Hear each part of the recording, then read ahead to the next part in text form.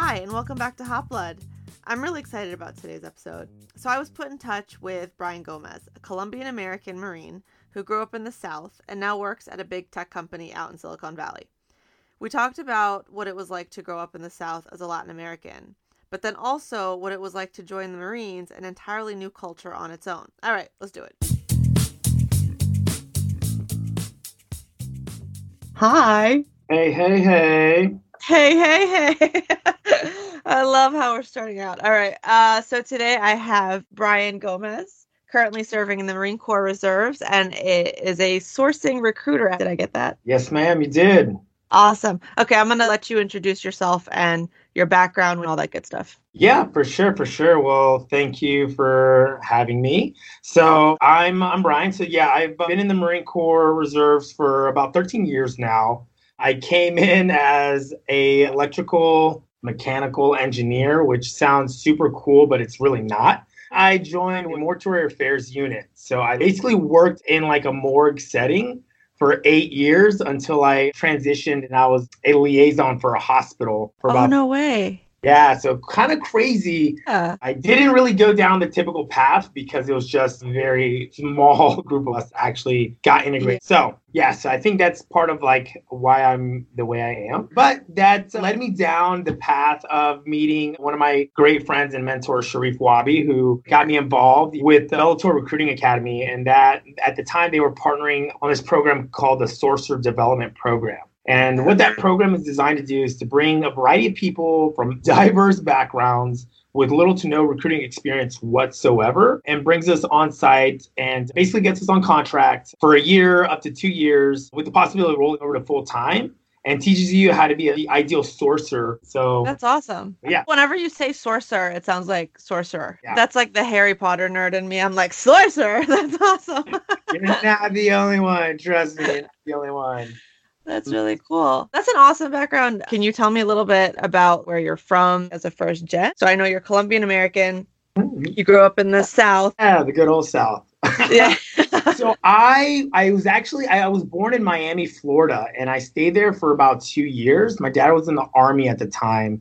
And so we moved to Germany for a couple years. There, we ended up settling down in Georgia, about, I would say, 20, 30 minutes south of Atlanta, in this area called Ellen. So that's where I really call home. I mean, I even wearing a Georgia. Yeah, I see that. You know, so definitely represent it here in San Francisco. Yeah, so growing up as a first gen in the South was a little bit different, right? I enjoyed it, and other times it was kind of like rough, right? One of my biggest memories was that I was coloring one day, and it was like, I guess I was coloring my family or something, but my godmother asked, "Oh, who's this?" And I said, it's me. And she's like, "Well, the skin color's too light."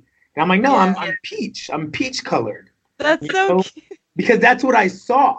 You Yeah. know, I didn't see anything else or anybody else that, you know, had my skin complexion or like my dark black hair, anything like that. In elementary school, the only other Colombian there was my sister. The only other Hispanic at that entire school was my sister. Oh my You God. know, you're either black or you're white. That's it. Yeah.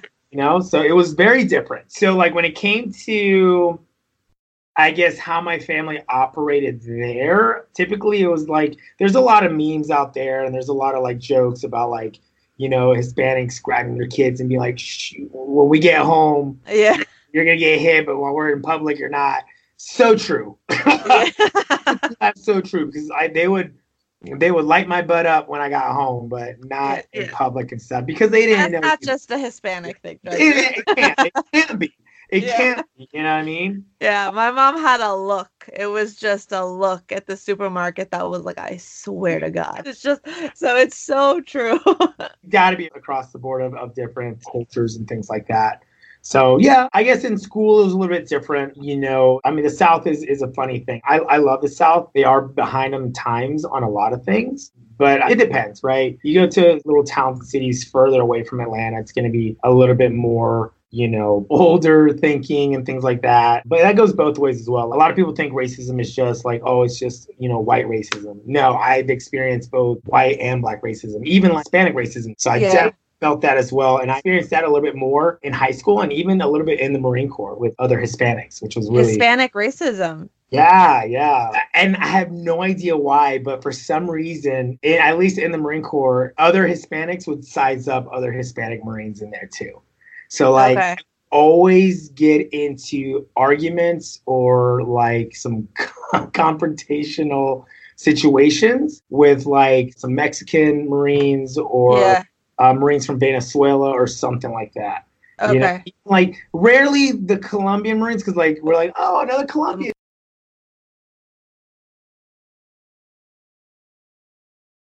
Typically with the other Colombian Marines, we would mesh really, really well. A little difficult for me to kind of relate with them because like they were like straight from Colombia. You know, Okay. their Spanish was on point. You know, they grew up there or they moved when they were like 10, 15, whatever. So it's a little bit more difficult on my side. So I had to put a little bit of effort, which I love to, you know what I mean? It's a different culture, right? And so like I get some of the jokes and some of the humor and things like that. So Yeah. yeah, it's really weird. I never. I mean, um, in the Arab world, there's a lot of culture on culture racism. There's this saying, I'm gonna try to translate it. I can't even say it right in Arabic. I just know what it means. But basically, it's like me and my brother, me versus my brother, and my brothers and I. Okay, I'm totally messing this up. I can just see every Arab rolling their eyes right now. Like, shut up, Shireen. My cousin and my family against the world. Okay, I messed it up. But basically, like you can fight within the family, but then you go outside and it's your family against the world, right? So I feel like that's what it is within cultures after I've completely destroyed that metaphor. In the Arab world, the Middle East, every country has their riffs on the other country, right? Whether it's like the dialect or the culture or like whatever. But then when you talk to an Arab versus anyone else in the world, they're like the Middle East and they're like really proud. Yeah. But yeah, like for example, Egypt, we have the most slangy Arabic. We change a lot of the letters. So a lot of other Arab countries will look at Egypt like, oh, well, you guys are like slangy version, kind of being teased for our Arabic, with other Arabs. Or they'll say, oh, you guys pronounce this weird, or you pronounce this. And so we'll have to like kind of each other up in that way. But then if you go to the world, the Middle East likes together. So that's what I was curious if it was like the same thing. Yeah, yeah. Well, I mean, in the Marine Corps, yes. So we will rag on each other. What I really loved about the Marines is it doesn't matter if you're black, white, red, yellow, green, whatever the hell you are. We'll rag on each other, like our cultural differences, but we mean it in a good way. And the thing is, if you're not ragging on each other, then you're not liked. Yeah, I mean, okay. It's like a bonding mechanism. yeah, you're not part of the crew. And I've seen some people like that where like nobody would like, involve that person because of Oh, that's really right? interesting. Yeah, but we will rag on each other, and I mean, you'll see a lot of fists within the Marine Corps and stuff like that. But when it comes to us against like the Army or the Navy or something, I mean, every Marine like unites, like immediately, like just one. We're operating Unit. as a unit. Yeah. So definitely. So it's funny that you guys do that because like, we do that as well. We will talk shit to each other, and where it gets pretty dicey. But I mean, we all know that it's never anything negative. We're not like trying to break somebody down, Yeah, it's not a personal. Yeah. We love each other, and do some people go overboard sometimes? Yeah, but for the most part, I've never seen anybody really get offended or anything like that. So, but yeah, thick skin. So yeah, which I want to get into, by the way. I'm curious about how you grew up in the South as a Colombian American and that shift to the Marines and that culture of like belonging and understanding your identity. Yeah, so I guess growing up, I kind of did feel like I was an outcast, like I didn't belong. So like I think that's why I mimicked a lot more of being a peach-colored kid. You know, I guess wanting to eat, I don't know, so stereotypical, but like hamburgers and French fries and stuff like that. So yeah, I mean, I got a little bit of slack growing up. Typically, everyone away from any other country thinks that you're Mexican, right? Anywhere in the U.S., like you're automatically Mexican. I don't know why. People always thought I was Hispanic when I was growing up. There's so much like mixed. We have like the same skin tone. Yep. But I call it dulce de leche. Like you, I give it like a nicer name. But like, yeah, people used to walk up to my mom and I in the mall and always talk to us in Spanish, and we were like, we're a little bit further to the other side. Yeah. I've been asked if I was Filipino once. I'm like, what? But I guess Filipino people and Spanish people are pretty similar. Which, fun fact, I didn't know this, but people in the Philippines have last names that are like Gonzalez. Yeah. Yes. Yeah. Like basically, did I feel any pressure growing up? Like within well, not really within my family. My family really wanted me to like embrace the Colombian identity, right? But it was really hard. It was just difficult. You know what I mean? I don't think I wouldn't say accepted it, but I didn't really care to have that Colombian stigma with me. My sister was all about it. I was like, yeah, whatever. Like I want to go play football and I want to drive trucks. Like I don't want to go play soccer or, eat arepas, which are delicious, and I love them, but so it was a little bit different. I remember in middle school and high school, I remember being, I guess, I wouldn't say jealous, maybe jealous, maybe envious, I don't know, of like my friends that had the straight hair or whatever. Like I had Spanish hair. So I couldn't. I used to dye my hair blonde. Why the hell would I dye my hair blonde? But like I always wanted to fit in with all my friends. I remember that, like, damn, that girl doesn't like me because I'm darker and my family speaks Spanish and shit, So I ran through that, and I did run through a little bit of weirdness in some smaller towns in Georgia. You could feel the tension in the room where I'm like, oh shit, let me get out of here. Yeah. Did you ever get anybody coming at you with anything? I don't think I ever did. Maybe a little bit. Never bothered me. You know what I mean? I heard the typical, like, oh, you taco eating, bean burrito, whatever. Typical dumb shit. I remember, and I don't know if it was like a term of endearment or whatever, but like when that 70s show got huge and it was like popular, I guess at that moment in time, I looked like Fez. You know what I mean? So a lot of people would call me Fez, and like I laughed it off. I'm like, whatever. He's a good looking dude. So, okay, cool. Hell yeah. And so I dressed up for him for one of our like school days where we dress up and shit like that and just played around with him, Yeah. So, I mean, other than that, I have thick skin. So like a lot of that stuff didn't really bother me. I'm interested in understanding that concept because there's a lot of people that don't have thick skin. When someone says something to them, it does get to them, So I know that growing up, I did not have the thickest skin, but I have always used humor to deflect, right? So, I remember not once, but I remember in school, a lot of the times, like I was like where I was always hooking people up together, even though I would have the crush on the guy. And it was like, oh, Shireen, you're so funny. And I was like, yeah, I love it. That would be sad. I was like, I felt like I was watching one of those like sad romantic comedies.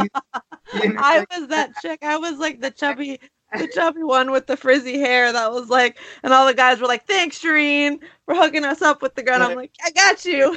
You're welcome. As they walk away, I love you. Yeah. You know what I mean? That was high school for a lot of it. But so like I didn't have the thickest skin, but I did find my mechanism to feel good about myself when I was in school, which was to just be sarcastic or whatever, which I still do until now. Like I'm very sarcastic and it is how I process things. But I'm interested in what would go through your head when someone would say something to you. Like, would you know that you're better than what they're saying, or how did you process that? Yeah, that's a really good question. My dad was very stern, very, I wouldn't say cold. He was just like, don't be naive. Don't trust anybody. It was just kind of crazy. Family first. I think I got a little bit from him because nothing ever bothered him, right? But I think I got a lot of that from the Marine Corps. I think we dove into that environment where everyone's treated like shit. Yeah. They'd repeatedly say, have thick skin, have thick skin, have thick skin. And so when you put something like that in your mind for so long, you just embrace it. Yeah. So tell me about joining the military. What inspired you to do it? Yeah, that's a really good one. So I was leaving, it was 2006, and I want to say it was like maybe October 2006. I was leaving high school. I saw 2 Marine Corps recruiters, right? The only thing I knew about the Marines was it was hard. So in my mind, I'm like, well, shit, I can just fall back, join the Army. My dad did it. It is hard, but it's not super difficult. As I was leaving, I grabbed a pamphlet, and what drew me to the table was the clothes that they were wearing looked like they just picked it up from the laundromat, like pressed and starched permanently.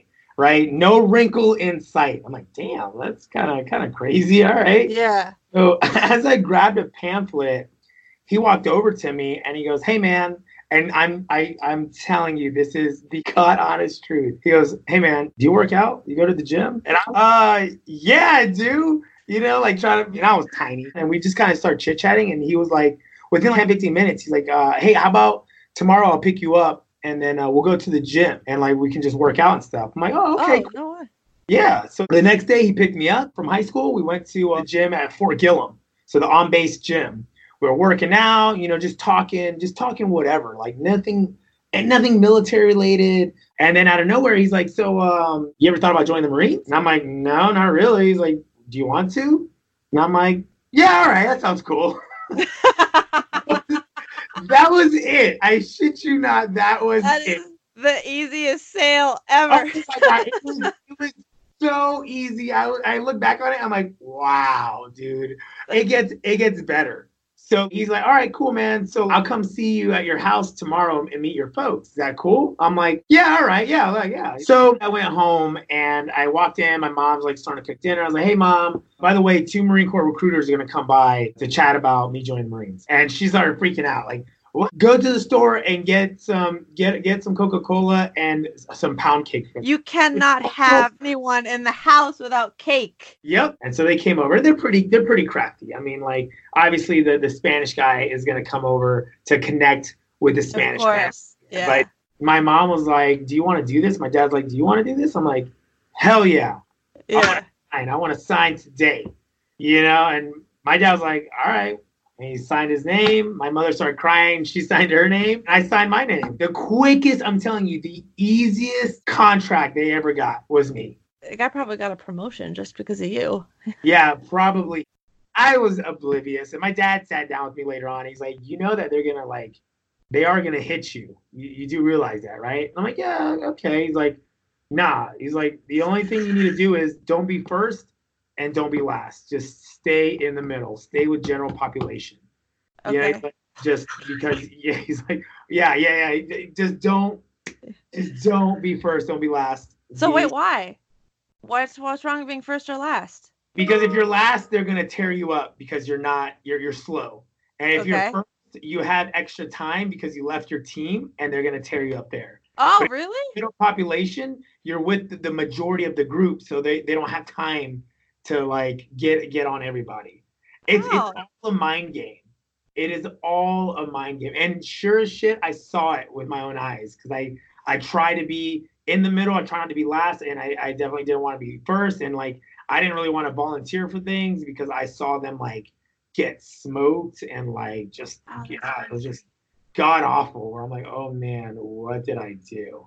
But yeah, it was easy to sell. I joined just like that. I never even went and talked to the Army recruiters, the Navy recruiters. I was just sold. I was sold on the uniforms. I was sold on like, he's like, yeah, man. If you want presentation. Yeah, it really was. Presentation, I totally get it when they want us to look in shape. They want us to have like the best uniforms, fresh haircuts, all that stuff. Because that goes a long way. You know? 100%. Looking at it now, when it comes to military people, I'm looking at everything that they're wearing, how it's looking. Is it dirty? Is it not? Is it pressed? Is their haircut on point? Do they shave? Like all of these things. And like, that's awesome. Yeah. You know what this reminds me of, but it's totally off subject. We'll get back to it. But the stereotype of the Middle East is kind of like, Bedouins, poor people. It's like a lot of like pollution. I don't know. Like you always just see this kind of like more sad story than what it is, right? Yeah.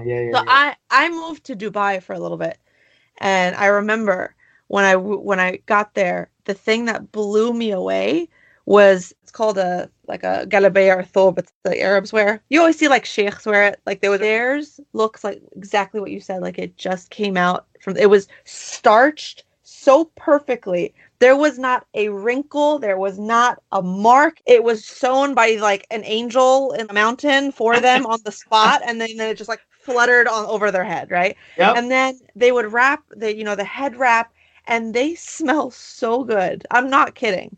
They smell like if they walk by you in the UAE, there's like a waft of this like insane incense that just like encompasses you. And I think that's what sells most people, honestly. Forget the buildings, forget like all the wow. But when you go there, it's like the presentation of like the local people is so pristine that like that's a representation of like what to expect living there, right? So I always remember that because that was what blew my husband and I away when we got there.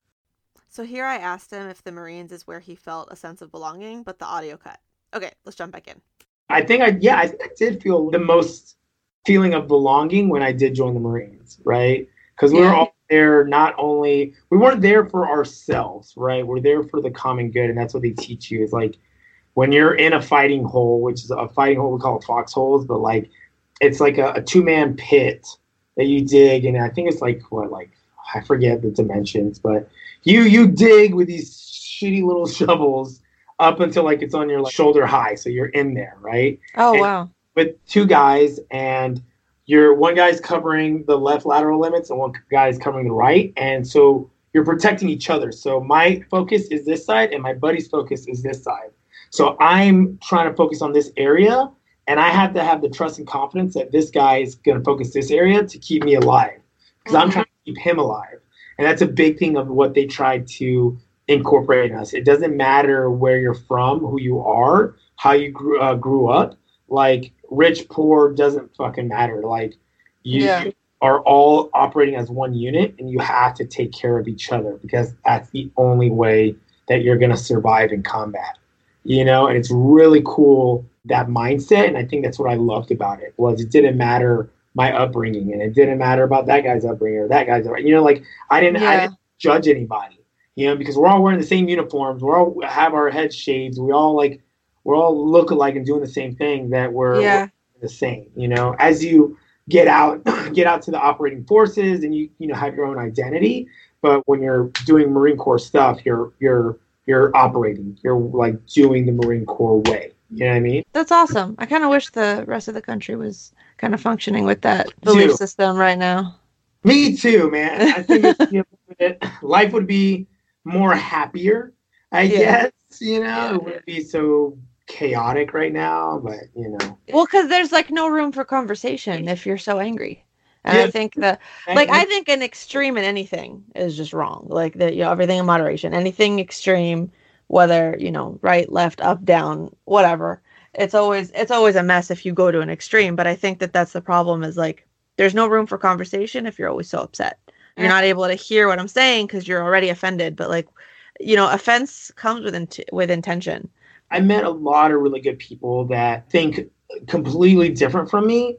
And that's okay. And if you get away from the United States and experience different parts of the world, it's even more different. Like, I got fortunate enough to travel to all these countries and experience all these cultures and experience all these personalities and traits and learn these skill sets and be afforded the opportunity to experience these unique environments. And I mean, some way, somehow it helped me get to where I am now, I kind of believe in that. I'm just like, damn, where I'm able to like move around and able to connect with anybody, everybody, whether you're young, old, black, white, Arab, Colombian, whatever, I can find a commonality and just start chit chatting. Yeah, definitely. And go. And that's that's exactly what I was hoping would happen with this podcast, that like most people are so angry and so scared and so all of the adjectives that you can think of that causes people to kind of like put these walls up, or to think that they're alone, or to feel like they're alone. A lot of people don't talk about what they how they grew up. They don't talk about their culture. And that's the thing, is I noticed so much commonality between these cultures, even though, and at the end of the day, we're American. The way I always described it is that when I left the house, I was American, but then when I walked into the house, I felt like I walked into Cairo, right? Yeah. So like you walk into kind of like your parents' country of origin. And so when I always visualize it as one of those commercials, or like you just see a neighborhood and everyone's walking into their house and it's just like different cultures, right? Because that's how I always see it. As America, like, we're all American in the streets together. But when we go home, most of us celebrate, where, a lot of us go home and speak a different language or eat different food. I've met a lot of people that are like, hey man, believe in what you want to believe and do what you want to do. I don't care. I mean, like, I still like you because you're a good human being. And like, I love that, because like I could care less about whatever, as long as you're a good human being. I could give a shit less, like whatever. Amen. So I have to ask you something before I forget. Yeah. Because I have spoken to everybody about food, and it seems to be like the number one thing everyone always remembers. So because of it, I'm now trying to learn these dishes from the different cultures to try to, because food is culture, right? And it's like, Yeah. it's our family and it's our home and it's our memories and stuff. So what dish would I have to try and potentially learn from Colombia that you love or like you grew up with or it represents something to you? Um, Bandeja paisa. Wow, that sounds awesome. I'm like trying It is amazing. It's so much food. It's a huge plate, and they have rice and like a to fried egg and like some steak and some like chicharrones and Wait, what's chicharrones? I oh, chicharrones is like oh man, like this bacon type meat. So it's like a thicker bacon. I can't remember exactly what it is, but it's super good and super crispy. It's probably really bad for you, but it's super good. don't. And then Okay.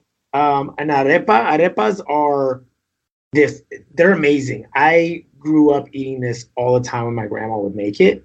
And it's like this, it reminds me of like grits, but like a hard like grit patty. You know what I mean? Super Okay. yeah, it's like cornmeal, but like a different type of cornmeal of how they make it.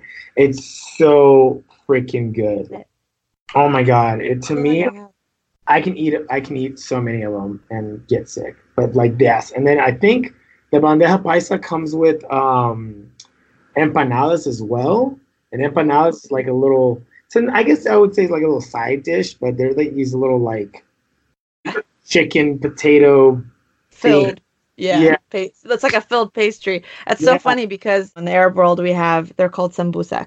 And it's like the same idea. It's just different stuff you just fill it with, right? yeah, And then so ours usually spinach or cheese or meat, ground beef or whatever. And then you have like India and like Pakistan and stuff it's like samosa, yeah. There's some right? yeah, Yeah, and then if you go to Asia, they also fill stuff. It's like little shrimp-filled pastries and stuff. So it's just funny. No matter where you go, we have to fill our pastries with stuff. there's something, yeah. You And gotta it's have these little. I've noticed that different countries have like, and but each area is different. I mean, I'm biased. I love the Colombian ones. So good. Okay, I'm gonna have to learn that. I remember when we were talking on the phone before we did this, that we were joking about how different it was growing up that our families had to have rice every single day for Yep. dinner. And I remember that that's something that I know a lot of people it was like it's like foreign to them that like every day you have rice with something, you know? Every And day. it's yeah. So it's pretty cool. That's the thing as I'm loving learning. I'm loving learning. I'm loving does that make sense? I'm loving. I don't know where this like lack of. I'm loving learning. I'm loving learning the food culture that's coming with this podcast, which I did not expect, but hence my love for food, it just like got involved. Sorry, what's it called again? Bandeja paisa. So I'm gonna have you text it to me when we finish because I'm gonna end up butchering it. But that's awesome. Thank you so much for doing this. It was just Yeah, super fun. absolutely. Absolutely. This was a lot of fun. Yeah, it was, and I hope that people that are listening, maybe someone that doesn't have such thick skin, or maybe they don't feel like they belong, when you make it sound really easy. So hopefully that'll help somebody. I hope so. I hope so. I mean, like at the end of the day, we there's you can't buy time back. You know what I mean? That's the only thing that we can never buy or get more of. Because I mean, again, like a little bit in the Marine Corps, I was always angry. Like the typical Marine, just yelling and being angry. And like just one day I woke up and I'm like, why do I want to be angry? And like, why do I want to waste my life like being angry and stuff? And I think like it's just a mindset. Yeah. That's that we can't buy back. So like why do I want to argue with somebody when I can spend that time and like go and do something fun or exciting or be around like somebody that's gonna have fun instead of just going out and just like wanting to argue with someone, Whatever, I digress. That's awesome. Well, thank you so much. This was awesome. I can't wait for people to hear this. Yeah, me too. Awesome. I really enjoyed talking with Brian. I hope you could sense how colorful his personality is just from that Skype call. There was a line that he said about not wanting to be angry anymore that I really liked, because you can see this guy's bursting at the seams with energy and positivity. And it's really, really easy to fall into negativity. But what's the point? Why carry anger with you all the time and miss out on the opportunity to welcome some good into your life? It's like that saying, did you have a bad day or did you have a bad 10 minutes in the morning that you carried for the rest of the day? I'll leave it at that. Thanks again for listening, and don't forget to follow Hot Blood on Instagram. Until next time on Hot Blood.